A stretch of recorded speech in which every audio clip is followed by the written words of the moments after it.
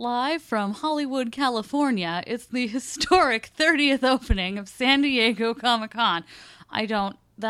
It's definitely been more than 30 years at Comic-Con. That intro went nowhere fast. That bit was a mistake. And that was...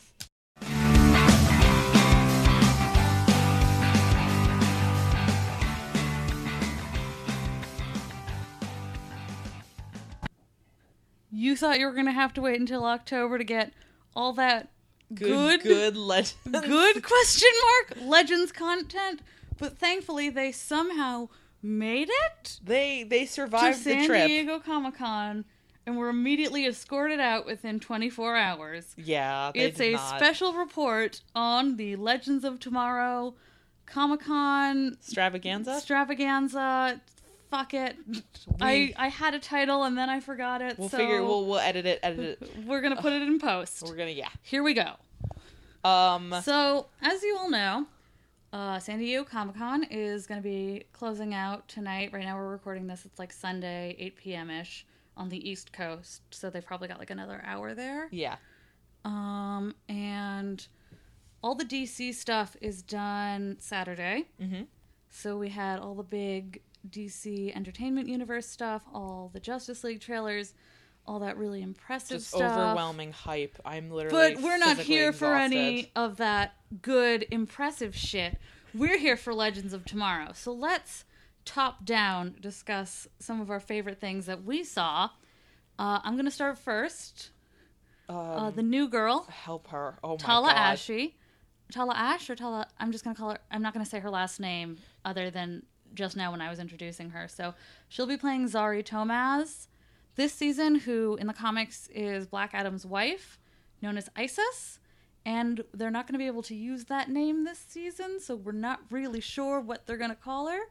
But that's something they addressed yesterday. Because nobody wanted to ask them. So since ISIS is not exactly a word that we can use right now on basic American cable, what the hell are you going to call her? Because I think Phil Klemmer might have just yelled grenade and jumped on. Like, he wouldn't have... I'm Phil Klemmer. They're not addressing that. Apparently Tala met everyone that morning. And in every single interview, they had to stop and ask a question, be like, so Tala, you're new. They were harassing her. And that's the question. And that's the entire question. Just, so Tala, you're fucking new here. I'm pretty sure Katie Lotz must have paraded her around San Diego Comic-Con going, watch out, new meat coming through. Like, they were literally hazing this poor girl. And I'm just sitting there like, oh my God, she has no idea what's going on. And she's so sweet. And she seems so intelligent and nice and calm and not anything like most of the cast. It's like now, like, her and Maisie, who are both the most recent joiners aside from that Guido son of a bitch Nick Zano. Okay, but I want to, because like Maisie, I think last year was a little bit more like Tala, and like this year, whatever they were drinking beforehand, she was also in on. She was, absolutely. I will say though, it's like the most two recent female additions to this cast have been super nice and polite and quiet and calm, and I'm just like, I'm truly sorry because everyone else on this cast is a trash fire. Yeah, Maisie was in anthropology. Maisie is very smart. And so pretty. Like, what are you doing here? Okay, so let's talk about, besides that. The fact that the interviews, I mean, I remember at the end of when they were like, oh, we don't know where we're going with this season. They're like pretending that they do now, but I think the most important takeaway I got from like the overall tone of the Legends interviews was they're very willing to admit, in a way I've literally never seen any other show or its cast or crew or producers or directors or writers, anybody involved with it, admit that they don't have money and they don't have a plan, and that no one involved on the show character-wise is like smart or competent. Like Katie was admitting that like Sarah's gonna make some bad decisions. Sarah has made a lot of bad decisions. We're actually not very good at being time travelers. The Legends team is an incompetent mess. And then when they were like, so Brandon, is Ray going to be making any new suits this season? I think it was either him or Nick was like, oh no, we don't have the budget for that. Phil Klemmer looked at the one. Okay, so they did two group interviews, and then they did some individual ones that our friend Therese at Nerdophiles did. And I'm not totally sure if those are posted. And honestly, who has time to watch one-on-one interviews before we record this podcast? You know, we were at the Liberty Science Center today. I learned things. You had to interact with children, which was really, truly... They're so... I mean, I guess I'm glad they're learning science, but on the other hand, they just had this fucking exhibit that was just bird cages. And they almost hit me in the head like 5 times. Oh, I didn't have that problem. Yeah, you wouldn't. It was just bird cages with little... It was supposed to be like, it's the illusion of birds because the cages are making bird sounds. And I'm like, what horror movie is it that you're in a dark room with a couple of lights with bird cages moving around? And you look in them and there's no birds, there's just speakers. I know you're saying this, but that actually legitimately sounds like a puzzle you would have to solve in Silent Hill, where there would be like a bunch of bird cages playing bird calls, and you would have to identify the specific kind of bird call because you would have previously found a poem 2 rooms back that talked about a specific kind of bird.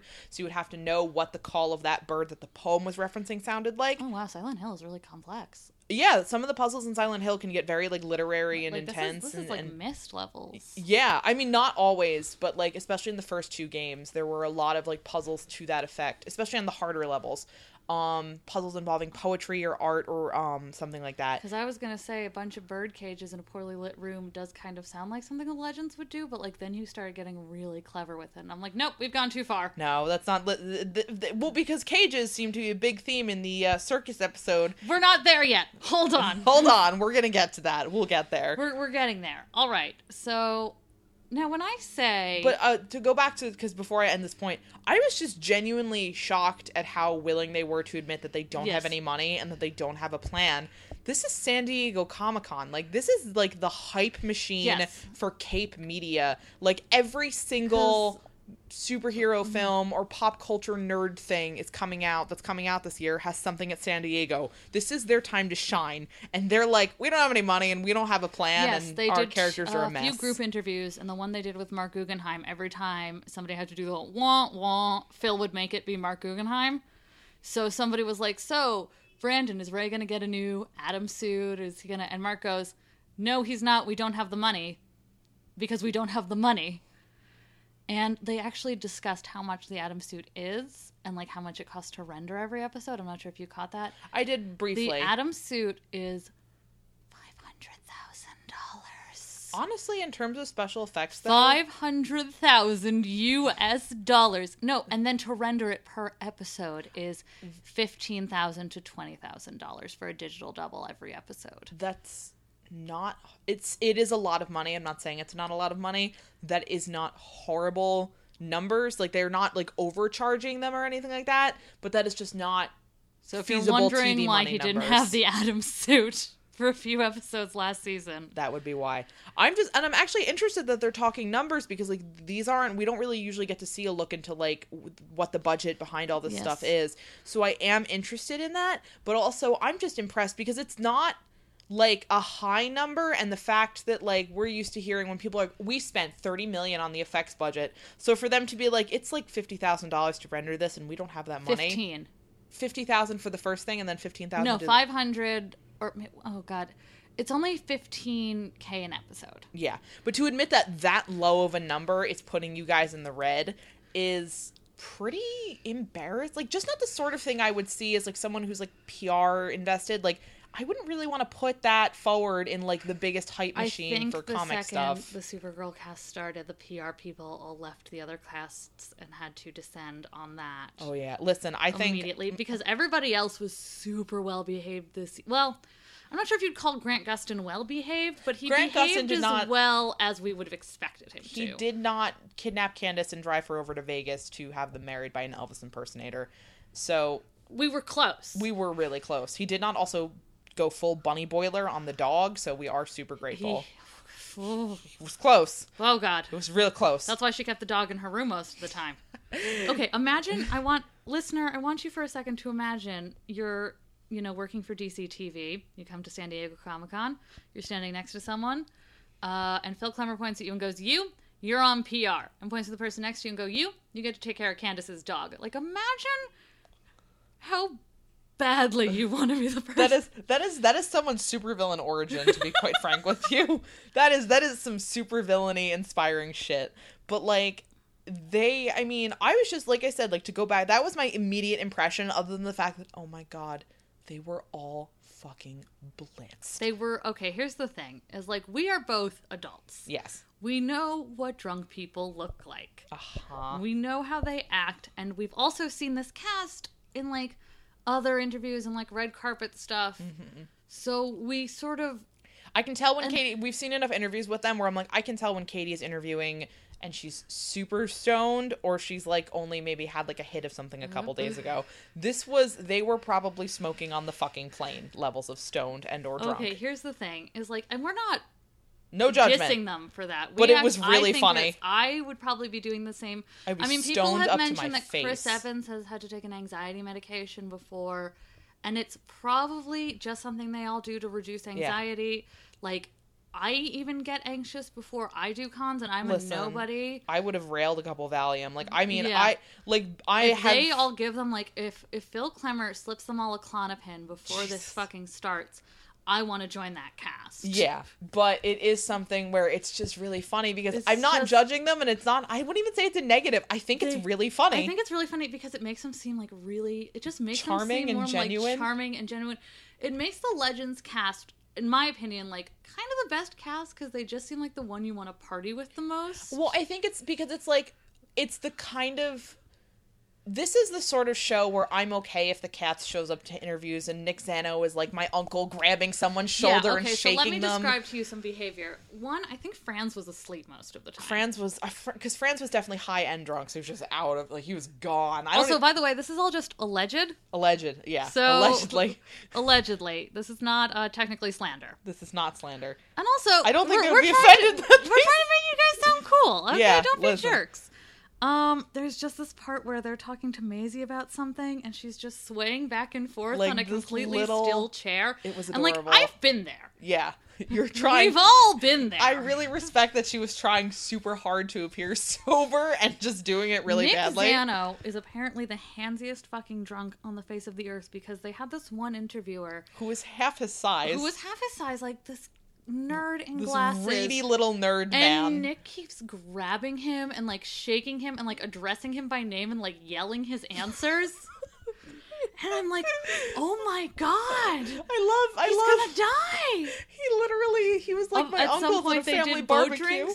It's just such a mess. But, like, if let's say at the Justice League panel, or no, actually no, because if Ezra Miller showed up to that high, I would have been like, hey, I love you. But, like, if professionals, if people who are good at their jobs, who I expect to be good at their jobs on a high budget, fancy, expensive, well-written show. That's not true. Well, no, The Walking Dead isn't, like, well-written, but, like, if Jeffrey Dean Morgan showed up and was, like, drinking at the panel, I'd be like, this is fine. That's fine. Well, because The Walking Dead is terrible. Here's the thing. I don't expect much from actors. You go to work, you say your lines, bada bing, bada boom, okay? But in an overall sense, like, this is the sort of show where I can get away, like, I can actually kind of feel like it adds to the charm of the show that the cast is like this. The messier they are, the better it makes the show feel. Because part of, like, the appeal... as long as they're, like, fun messy, because here's the thing, is they were messy, but they were all messy in, like, a really endearing way. And we've seen what unendearing messy looks like thanks to the Supergirl cast, so, like... Thank you so much, guys, for making everyone else look so good this weekend. Yeah, because, like, there's, like, they were fun. They were harmless. The Supergirl cast literally saw I don't know what the Riverdale cast was planning that they heard. Maybe the Riverdale cast was planning to, like, on a full table read of Flowers in the attic. The Riverdale cast was planning to just come out straight against gay marriage. And the Supergirl cast was like, well, we can't let them outshine us, I guess. No, I mean, like, I feel real bad for Katie McGrath now. There was, I do distinctly remember back from, and this will make me sound very old, but back when Vic Mignogna was doing a lot of work as Ed Elric on the original Full Metal Alchemist anime, he and the voice actor who plays Roy Mustang, whose name I cannot remember, sorry, devised, like, a brief song about how weird and creepy they found fangirls shipping their characters, and that whole thing with Supercore totally struck me as, like, very similar, like... Also, Vic Mignogna is Vic Mignogna is a piece of garbage. Is like a fucking pedophile. Yeah, so. Like, that's not, I'm not even alleging. Like, he is a total creep. But allegedly. But still. We have to say allegedly so we don't get sued. We have to say allegedly because we don't get sued, but, like, allegedly he is. However, that kind of reminded me of that in like this very, it's the only other situation. Worst comparison you could have possibly made too for them. Like, yeah, congratulations, because that's the level you're on. Because that, and I remember it because it was super scuzzy, and like nobody took it seriously at the time because they were like, yeah, of course they thought it was gross. Yaoi fangirls are super gross, and like Fujoshi culture is super fucked up and gross, but like that's worse. That's like this isn't two wrongs make a right. You're still being creepy and misogynistic, but like the Legends team, to go back to this, was like none of that. Nobody sang a song about how gross and weird it is that Sarah is bisexual. Katie couldn't make a good sports metaphor. They spent 3 solid minutes trying to make a sports metaphor. Oh my god, the Mighty Ducks, dude, they're right fucking there. I cannot believe they could not think of an underdog team. All right, and so we'll get into like the actual plot points they discussed in a moment, but I did like, and like again, like you can tell this is a cast that likes each other. There's no, they really like each other, and like here's the thing: is like, do I think they're all best friends all the time? No, but like they definitely like each other and enjoy each other's company. Yeah, and that's, I think, all you can really ask. All you can and it's nice for. because especially in big ensemble shows like that, with what we've heard about some other casts, like you can't always bank Marvel. You can't always bank on everyone getting along, especially in a huge ensemble cast like that. However, everybody seems to like each other enough as also coworkers. Pretty sure if they don't all get along, Wentworth shows up and yells at them. That's fair. I wouldn't. And Victor Garber is always there. God love him. He is like. Victor Garber was the secret star of this because every time one of them would do something stupid, Victor Garber would be in there with a witticism. And I would be like, "Oh, incredible!" He was on point. He also absolutely made Jesse L. Martin ride with him on the plane because it was all of the legends. It was all of the legends except Maisie and the new girl, who I think came down together, possibly or separately. Or Maisie saw that everyone was going and was like, "No, I'm good. I'll walk." And Jesse L. Martin, who Jesse and Victor know each other because they're both very talented, distinguished actors in both theater and television. And I guess Victor Garber assume Victor Garber literally grabbed him by the arm and said, I need you to do me a favor. Please help me. Please. God. Like, it was because from what we saw of the photos on the plane, I'm like, Nick Zano is like, Nick is Nick. Yeah, Nicky okay, is so I don't want Nick Zano to think we're making fun of him because we are. Nick, you are, it's not that I'm making fun of you, it's that when I look at you, you look like one of my uncles. Like, all right, Nick Zano is from New Jersey. He grew up in Florida, is from New Jersey, grew up in Florida, which is actually worse. It's actually worse. That is absolutely worse. It's as bad down there. That is worse. And he was dressed like he is ready for the Jersey Shore reunion season. I'm so tired. If you replaced Ronnie with Nick Zano on both Legends and on the Jersey Shore reunion, nobody would notice. Nobody's gonna notice. They could do, it's like wife swap where they just switch roles and no one would fucking notice. I genuinely love that because it's like, let Ronnie raise Nick Zano's child for a little bit. Listen, I think it's hysterical, but like, let Nick Zano deal with all the fucking ridiculous romantic drama. He'd have a great time, but like I genuinely and truly love this because when wait, I want to stop real quick. Did you ever watch the Jersey Shore show? No, because actually, and this is speaking of I literally live on the Jersey Shore. I watched all 4 seasons. Yeah, of course you did. I am a 20-minute bike ride away from like where they had like the whole thing filmed. First off, it's not my favorite boardwalk because it's super scuzzy, and secondly, it was like kind of a thing where you like hated on it, and now I'm like, why did we all hate this? This is fucking hysterical. But like, also it brought you guys a ton of revenue. It wasn't like, I think we were more offended of like the cultural, like it's like one of those things where like, what morals? This city has always been garbage. It's like it was an uncomfortable reflection. Well, also I think a lot of people were annoyed because they were like bennies, like none of them, Explain to our listeners what a benny is. Sorry, bennies is the colloquial term for someone who comes down to the shore, usually from New York or Pennsylvania, for the summer, either for a week or for like a month. They get like a summer rental. They don't know how to drive. They're loud. They're boorish. They're like a regular person from Jersey, except we don't like them because their license plates are different. The older you get, the more you realize that this is kind of stupid. And like, yes, we realize that. But when I was in high school when this came out, and so we were all like offended about it for no good reason. But now I'm like, this show is amazing. And Nick, it's a cultural standpoint. Nick, I am so fond of him when he talks because him grabbing that poor interviewer who must still have handprint shaped bruises today, and shaking him is literally, I'm like, I have also been grabbed really hard by very drunk uncles. He was doing that to Tala in the back of the interview. friendly, like in a really friendly way, like he's joking with her and he's like shaking her, and doesn't I'm like, realize he has known you for 5 hours. Please stop. You are dislocating her shoulder because he's all muscle mass. All right, so let's get into some of the actual plot real points. things. Actually, the Zane train is pulling into the station. The Zane train has arrived, ladies. That's right. Billy Zane is going to be on episode 2 as P.T. Barnum, as all of the budget for this season. I think is going to be the villain, which I love because like circuses so are not like, especially old time circuses are like really scuzzy and shady. I will say, and this is something... although we both watched Carnival together, it's an amazing, a total jump from Legends of Tomorrow. Amazing show, but like basically the second we saw they were doing like a 30s circus, we immediately went, oh, this is going to be really racist and awful. And we don't know that, but Amaya's already going to be in a cage, so I'm like, oh boy. Well, yeah, there was immediately like the two clips we see of Amaya is her looking up at something, and then her being a lion or I think a tiger, and breaking out of one of the animal cages, and she's got like a chain on her wrist or something, and I'm like, we just got here. Yeah, we literally just got here. We've been here for 15 minutes. I will say, in defense of, I think it's an interesting choice for them to go to because Todd Browning's Freaks was like this big, super huge controversy at the time, not because people in the 30s cared about disabled folks, but because they were like uncomfortable with how real and ugly it was. Like, he didn't use prosthetics. Mm-hmm. He had people with significant disabilities who had circus work because there was nowhere else for them to go in acting in his film. And like, I don't even think Legends is gonna bother doing that. Like, we're not gonna see. I like, think if you're gonna do this kind of episode, though, Jax are gonna pretend to be conjoined. I am so sick and tired. Boat drinks. I'm so sick and fucking tired. Okay. Listen. It is genuinely... Mick is afraid of clowns. Which is, like, great. My point is I'm genuinely, like, kind of disappointed that something that was made in the 30s... in the 30s when Freaks was made, circuses were still something you could go to. Yeah. You could go see a lady with some sort of congenital birth defect and throw peanuts at her because she was getting paid for it and got room and board for it, and it was literally the only place that would take her in. Which is horrible, but actually, this is not... They covered this in Carnival. This is actually something that would happen, is that if your child was born like this, the parents would be like, we're just going to give you to this... Like, it was a way for you to make money if your child... Because there was no insurance. There was no one to take care of this child.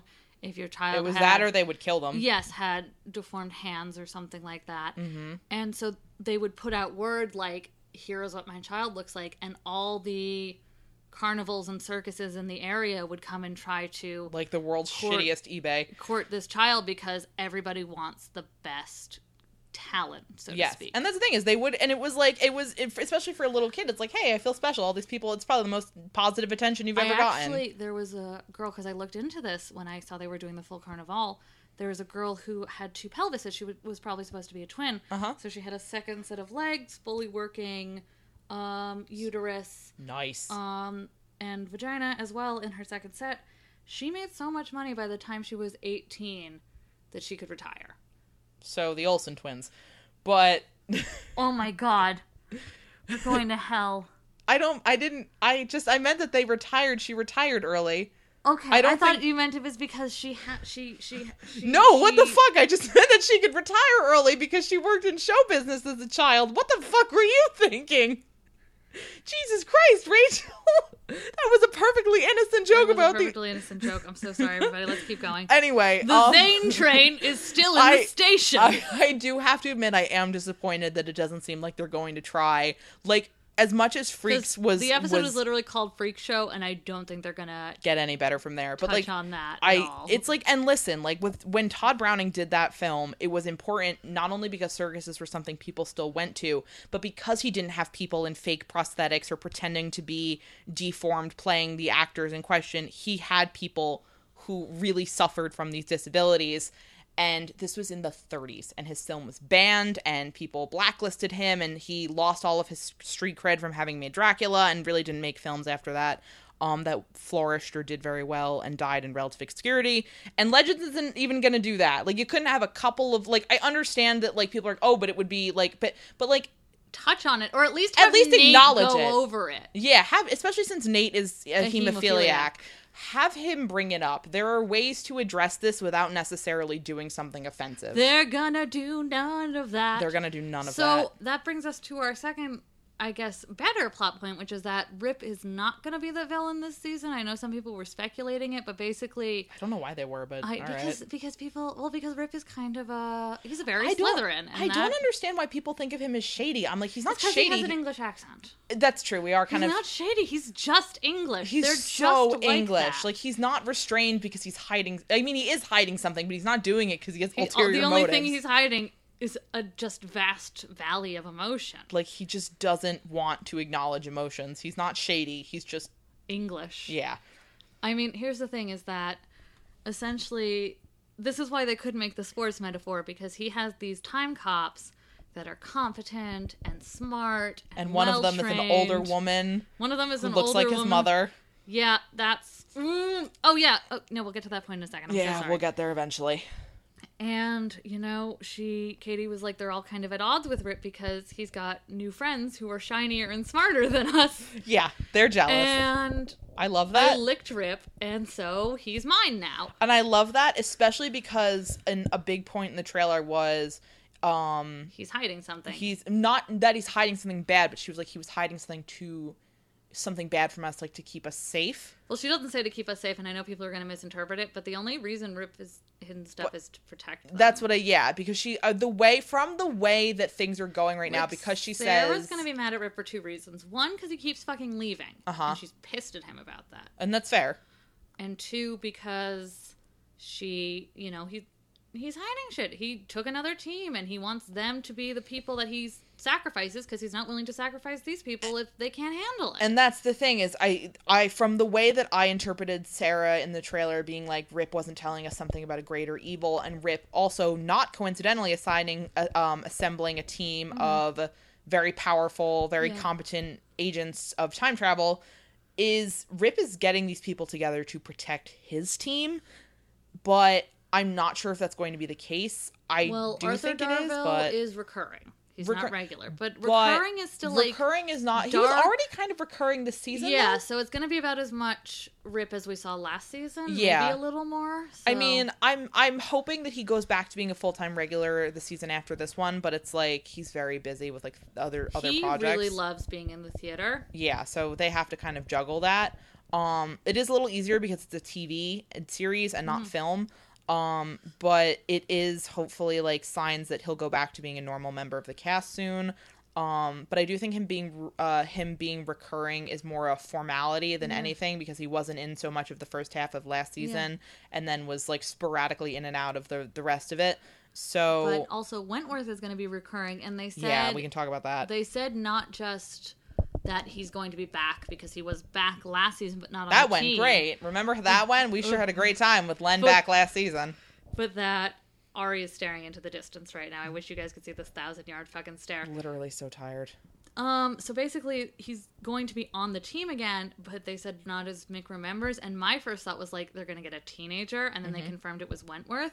So I was actually very pleased about that, because I was like, I don't want some fucking white teenager. I didn't think it was going to be a teenager. I was just like, oh Christ. I felt nameless dread on my first response. Yes, everybody says, the second I told people that like he's back, but he's not as Mick remembers, they're like, I'm less excited and more cautiously dreadful. And I'm like, that's the spirit, Squidward. That's literally, I'm like, okay. I'm kind of feeling like it might be like a Dr. Manhattan Oculus Len, like a Len who's kind of detached from his humanity.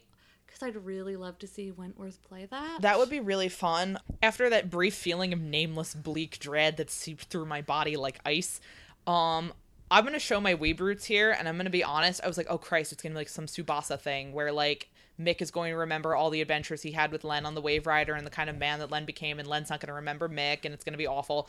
That would be heartbreaking. But that's pretty much all we're hoping for, because my standards are super low. was so nasty. It was so bad. That I'm kind of like, you know what? Let's just call that our lowest bar and try to go up from there. Yeah, I mean, I am interested, because I should say interested. It's a very what's in the box kind of interest, not like a fun interest.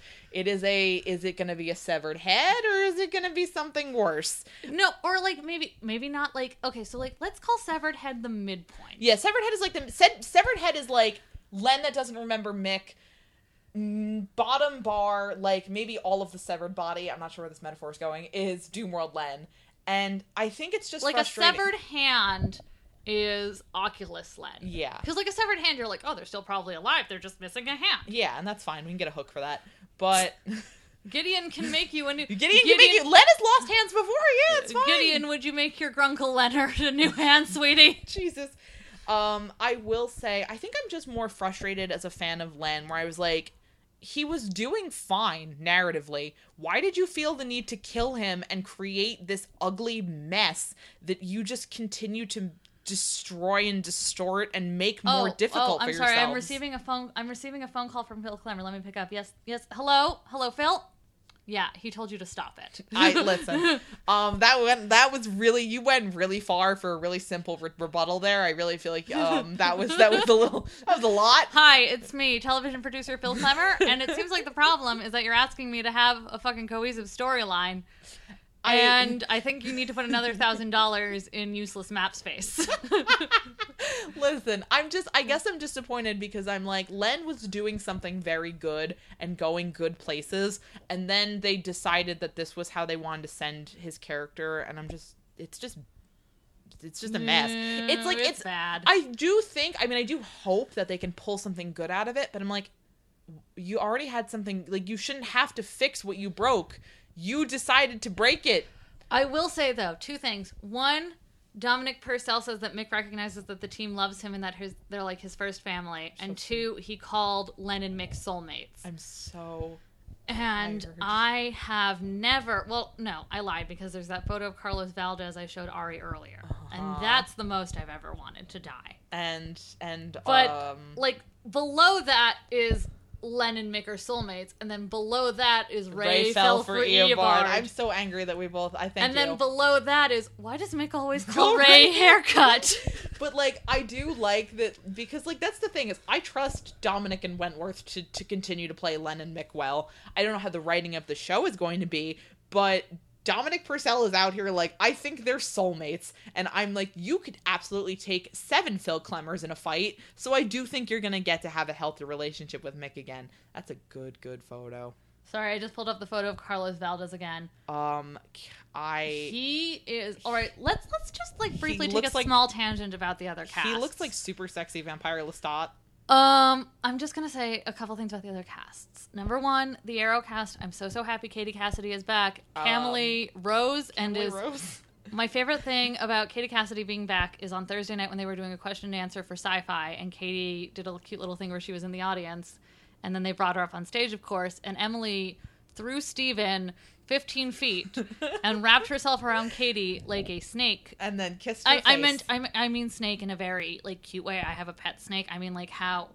clung to her like a sloth. He's actually a ball python, and pythons will coil around something and hold it very tightly. And, yeah, that's and, like, not let it go. And they're so round and cute. And, like, that's what I mean. Yes. And like, she's just, like, been...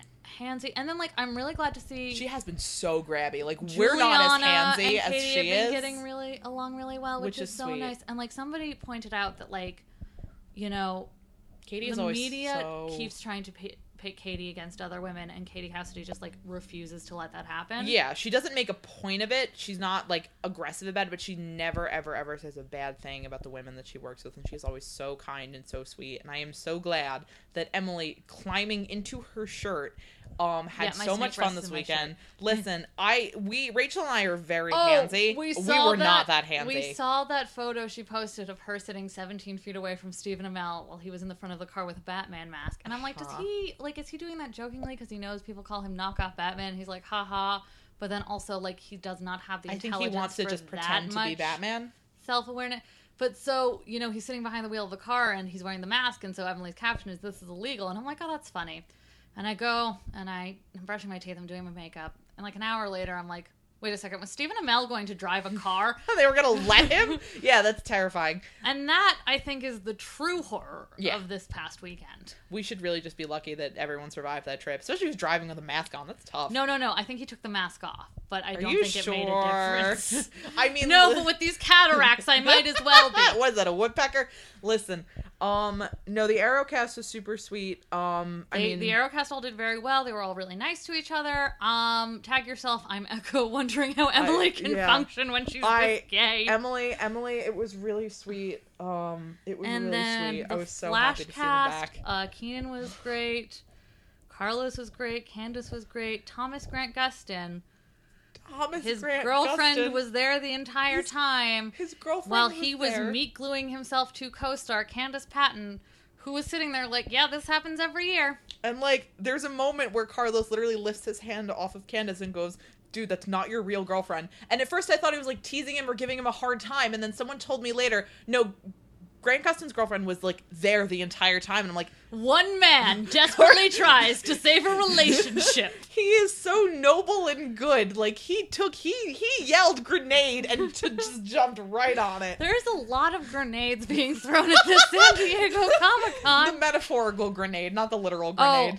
Damien Dark is back and like more Neil vicious. Neil McDonough, by all accounts, seems to be very sweet. I don't care about Damien Dark. I'm so tired of being alive. I don't care about Damien Dark. And also, I think it's really funny because when Phil Klemmer brought up Dune World, he was like, "Oh, Thawne's Doom World." Like they do seem to have this thing where they were like, Eobard Thawne was the leader of the Legion of Doom and the real bad guy, but they announced that Neil McDonough's coming back first.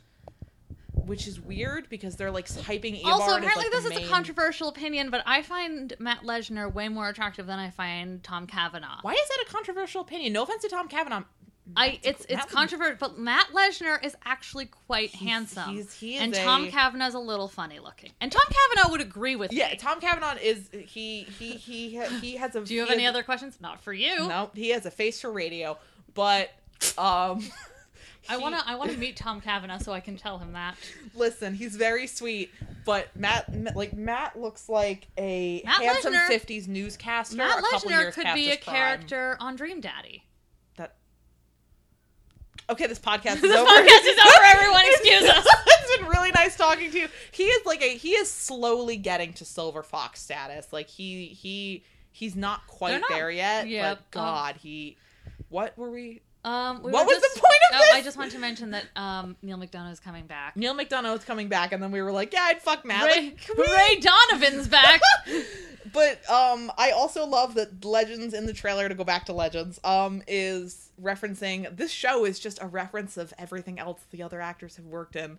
They already had poor Victor Garber making Titanic references. They had him make one in the 3rd episode of season 1. Oh, they've had him. one. This is like the 3rd time he's had to make a Titanic reference. Somebody said there were more Prison Break references coming. Oh, good. Oh, good. I know we're giving them a hard time. I don't mind them because they're always very funny, like because the actors in question know, like they're aware it's a reference. Like, Franz was in Attack the Block, and they have never let him make a single reference to which that. Which is a shame because this is the highest quality thing. But like Attack the Block is like one of those good cult hits. It's a solid early '80s science fiction piece. The monster design in it was phenomenal from a creature design standpoint. And who can forget the 3-minute kiss that Franz and John Boyega had? Stop.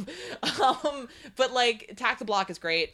They should have more references to it. They don't have the budget necessary to pull off cool monsters like Attack the Block had. Like they just straight up do not have the ability to do anything as competent or fun in terms of creature design. All right, well here's something I want to talk about, because actually we discussed questions with our friend who did the round tables, but we've done press tables before and we've done cast interviews, and super fun. Ask questions very differently than that was interesting. I because noticed we don't like to. I don't want to hear about like what the episode's going to be about. I don't really give a shit. Like why they're not going to tell you. Nobody ever seems to ask questions outside the episode like synopsis. And I'm not saying you have to hardball these characters and ask Grant Gustin like, I want a 5-page essay on Barry Allen's motivations for why he wants to get both Iris and Cisco pregnant due on my desk by tomorrow morning. Cisco is trans. We're not talking MPreg because that is fucking transphobic as shit. Cisco Ramon is a trans boy. However, just wanted to clarify that. Thank you. I was also going to ask him to talk about Barry Allen's ODPL complex. Jesus, that's come for his whole life like that. But like, you can kind of, and I don't mean that's in a drag on the interviewers, because I'm sure they are interviewing dozens of casts from a couple hundred TV shows where they are so tired and frantically skimming the press releases.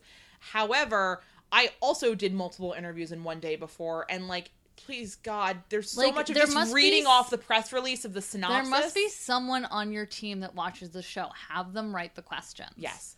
Like, and even if you have, I feel like there wasn't a lot of attempts to come up with questions on the fly. It wasn't necessarily that the interviewers were incompetent. It was more that their focus was getting spoilers out of these people. And I'm like, why do you do that? Because it's so uncomfortable for everyone involved, because they usually can't give away certain things. And also there's always and all like, these what's weird the pleasure jokes of that's making like, them oh, squirm? you're the fastest man. Like because they don't really know what else to talk about, so they sort of like make references to like blurring the lines between characters and actors, and I could tell that the actors did not love that this year. Well, because it's like weird, and I also like, just from a psychological standpoint, having to bump back and forth between like. Here's the thing: is that like, yes, we went on a whole tangent about how like we don't really mind if actors show up to Comic-Con drunk, and we would do the same thing. Yeah. But on the other hand, actors really do like being asked like in-depth questions about the material they've worked with. Yeah, and, because like, that's their thing. They like to actually like think about the stuff. Ask them about the like, characters they're playing. They're even not actors, writing the scripts. Even actors that you're like,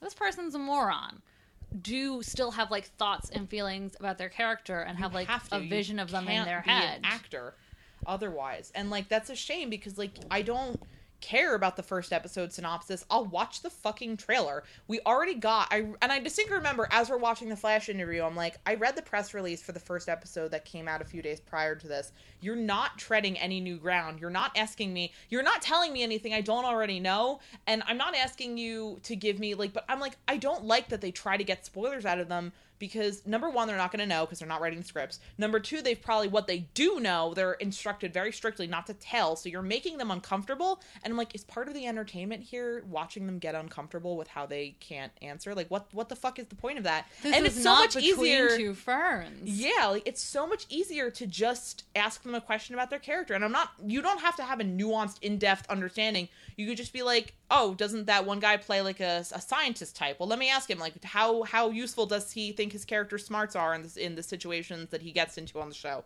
There you go. That's simple. I literally came up with it for a character that doesn't exist. I just thought of literally just thought you were talking about Ray Palmer. Yeah. It could be you could literally ask that for almost every single fucking scientist character ever. You'd be like, well, how do you think they find their talents useful? Even then, or like they try to get like behind the scenes stuff, but they don't really ask questions about like people's personalities in like a way you would actually ask a person you're talking to. Yeah. Like if I'm asking you about work, I don't go like, so hey, is there anything like funny you did recently? But that's also very conversationalist, yeah. Which is not, I think, the kind of tone that most Comic-Con interviews are shooting for. They don't want something that's conversational, although I do enjoy conversational style interviews. They have to come from a place where you kind of know and trust the interviewer. And very, very often you're not going to get that with a generic Entertainment Tonight interviewer and an actor.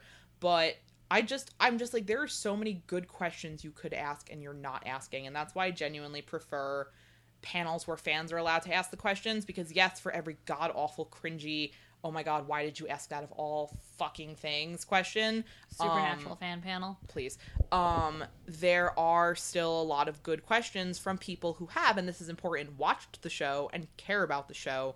And like, that's a shame that the big hyped interviews don't contain more questions like that. I mean, ultimately, I will say, like, I know we were just kind of, like, ragging on interview tactics, but, like, this is just us coming from, I love doing press tables. Like, yeah. I could literally just do that all of Comic-Con and just sit there and talk to people, because I love asking these kinds of questions, because once you get them talking, it is very hard to get them to stop talking. But, oh, wait, there's one more thing I want to cover. Because it reminded me, because I said I was doing press tables, and I remember doing Constantine stuff last year. They did say that Constantine might show up on Legends if they can get and here's the thing, from having talked to Matt last year, if they say to him, can you come back and do Constantine, he's gonna make time to do it. Like, he loves that character. He will come back and play Constantine again. And I genuinely would really like that, because I was disappointed when Constantine flopped, because they weren't willing to make him bisexual, which is the number one reason why it flopped. I don't care what anybody says. The second that they said, oh, we're not doing that, people were like, well, then what the fuck is the point? Because very few people are going to tune in for a supernatural crime show that isn't allowed to be as complex and violent as Hellblazer can sometimes be, because it's network television. You're right, absolutely right. And then he's not bi, so you don't even turn in, because you're like, you don't have that. So having him on a show that has used the word bisexual, that is very positive about bisexuality, and getting him back in that sort of environment, I think would be really good for Constantine's character, and it'll just be nice to see him reprise the role in a show that I think is appropriate for it. You know, it's great because in the time we were recording this, Melissa Benoist, I don't. Quinoa. Melissa Quinoa, basically her PR team threatened defamation against people that... I mean, it worked for Hulk Hogan, so, And, you know, that's why we just like to say alleged just to cover our own butts when we record this, because you never know what kind of psycho celebrity is out there defending an abusive relationship because she's fucking her co-star. Allegedly. But calling her a homophobe for participating in something that's really hurtful, apropos of nothing, allegedly, is way too far. Allegedly. Like, somebody just called her a Rachel Berry wannabe. Ouch. And I was like, how dare you come for bring her and Rachel Berry, who idolizes one of the few Jewish saints, Barbara Streisand. Great. How dare you bring this goy ass, allegedly, bitch, allegedly, into this, allegedly. Jesus Christ. Barbara would never stand for this. Barbara would never fucking stand for this. But you know what else? Barbara would never be so stupid as to alienate gay people this way. Yeah, you know your audience. You know, I guess that's why she's Barbara, and your career is over after Supergirl, allegedly. Sucks. I don't know how she's gonna find her next husband, then. Allegedly! Listen, God, you know, and like, I never thought I would look at the Legends of Tomorrow cast and go, there. Those are some quality people who are managing not to do anything that bad. Real role models for San Diego. I'm going to be level with you. After this weekend, there is so much information overload that comes out of these couple of days where everyone is just punching you in the face with new trailers and new information. Here's 18 different shows you watch. Here's information on all of them and what they're up to this year. And you're like, I'm so tired, or at least I am. It can be it's very... actually incredibly stressful to, like, follow it to and the we're minute. not even there. And, like, that's why, you know, people are like, oh, you know, the nerd dream is you go to San Diego. No, it fucking isn't. At least not mine. It's not it's called LineCon, and like, let me tell you, as someone who's been to Dragon Con, Dragon Con, it's easier to meet and greet with the celebrities. The cosplay is incredible. Oh God. It's across 5 hotels, so there's a lot of walking around and seeing Atlanta. It is a great con. They don't cap it. Yeah, and you can super Airbnb. Nice. Always super good. It will still be humid. You will still die. Yeah. But it's not like you're not dying in San Diego weather anyway. So if you ever want to do a big convention, because New York does cap and is very hard to get, if you want to do a big convention, go to Dragon Con. That's my recommendation. You want to do a fun, smaller con, I think we know where you should go, though. FlameCon, which is August 19th and 20th, hosted at the Brooklyn Bridge Marriott. We're going to have a lot of great guests. Robin Lord Taylor is going to be there. He was also at San Diego Comic-Con, so, like, essentially we're better than them because of that. There's no lines. Well, there will probably be a line. A couple lines, but not like I line cannot con. stress this enough. Please do not touch Robin Lord Taylor. Jesus. Kevin Wada is going to be there. So I can have words about that Captain Cold piece that he just did recently. Yeah, that's actually how I'm going to open the Kevin Wada is the nicest person. And if I came up to him with that printed out and went, what the hell is this Kevin Wada? He would just look up at me in like shock and like kind of apologetic fear. You are very intimidating when you're asking someone, what the hell is this thing? What the hell is this, Kevin Wada? If you have not seen Kevin Wada's sketch, it's a commission of Wentworth Miller as Captain Cold. You need to Google it. It is incredible. And like, we get it. You want to have sex with Wentworth. It is the embodiment of daddy culture, like in a piece. So congratulations for just nailing that in one photo. Also, I guess Melissa is no longer invited because that's over now. She wasn't invited. Like, she was not formally invited to begin with, but like that's over now. That song actually did get everybody uninvited. Like retro that song, even though they were not invited beforehand, now they are less invited. They're nega invited. But no, in all seriousness, I also have to say that this is a even though this is not technically affiliated with FlameCon, this is not a FlameCon official podcast. I just happen to be helping with FlameCon, and so my opinions that are expressed are not the express opinions of Geeks Out or FlameCon as organizations. Nice. Thanks. No, that's a good solid cover. Allegedly. I honestly, we might as well just make allegedly the title of this fucking podcast. But to close this out, I guess I just want to have a message for like a quick mental health moment where if you're feeling overwhelmed, like the two of us kind of were with all of this information, it doesn't make you a bad fan if you're like, okay, I don't want to hear about it anymore. It's a lot of information about a lot of things you may or may not be interested in all at once from everything you are into in 2 days, basically. There's a saying where we come from, and it goes in your mouth all at once. And it's okay to close your mouth. Yeah. Just this once. It is okay to close your mouth. It is okay to kind of walk away from this and take a minute. The information will still be there in a couple of days' time. Nothing. You can be excited later. It's over now, and nothing is changing. And take a breather. Enjoy the show when it comes out. The I am a member of the theater community tweet was not only outdone, it was put on a rocket ship and fucking sent to the moon. It is gone. Jeremy, Jordan, and Melissa, whatever, don't care. Ass blasted. They made the theater community. They put that theater community tweet on a jump drive. No, we're not making that reference. No, we said we weren't going to make any more references. They put the theater community tweet in a fucking rocket ship and threw it off of Krypton as it exploded. They could not have Allegedly. Allegedly. They could not have made Grant Gustin look better if he had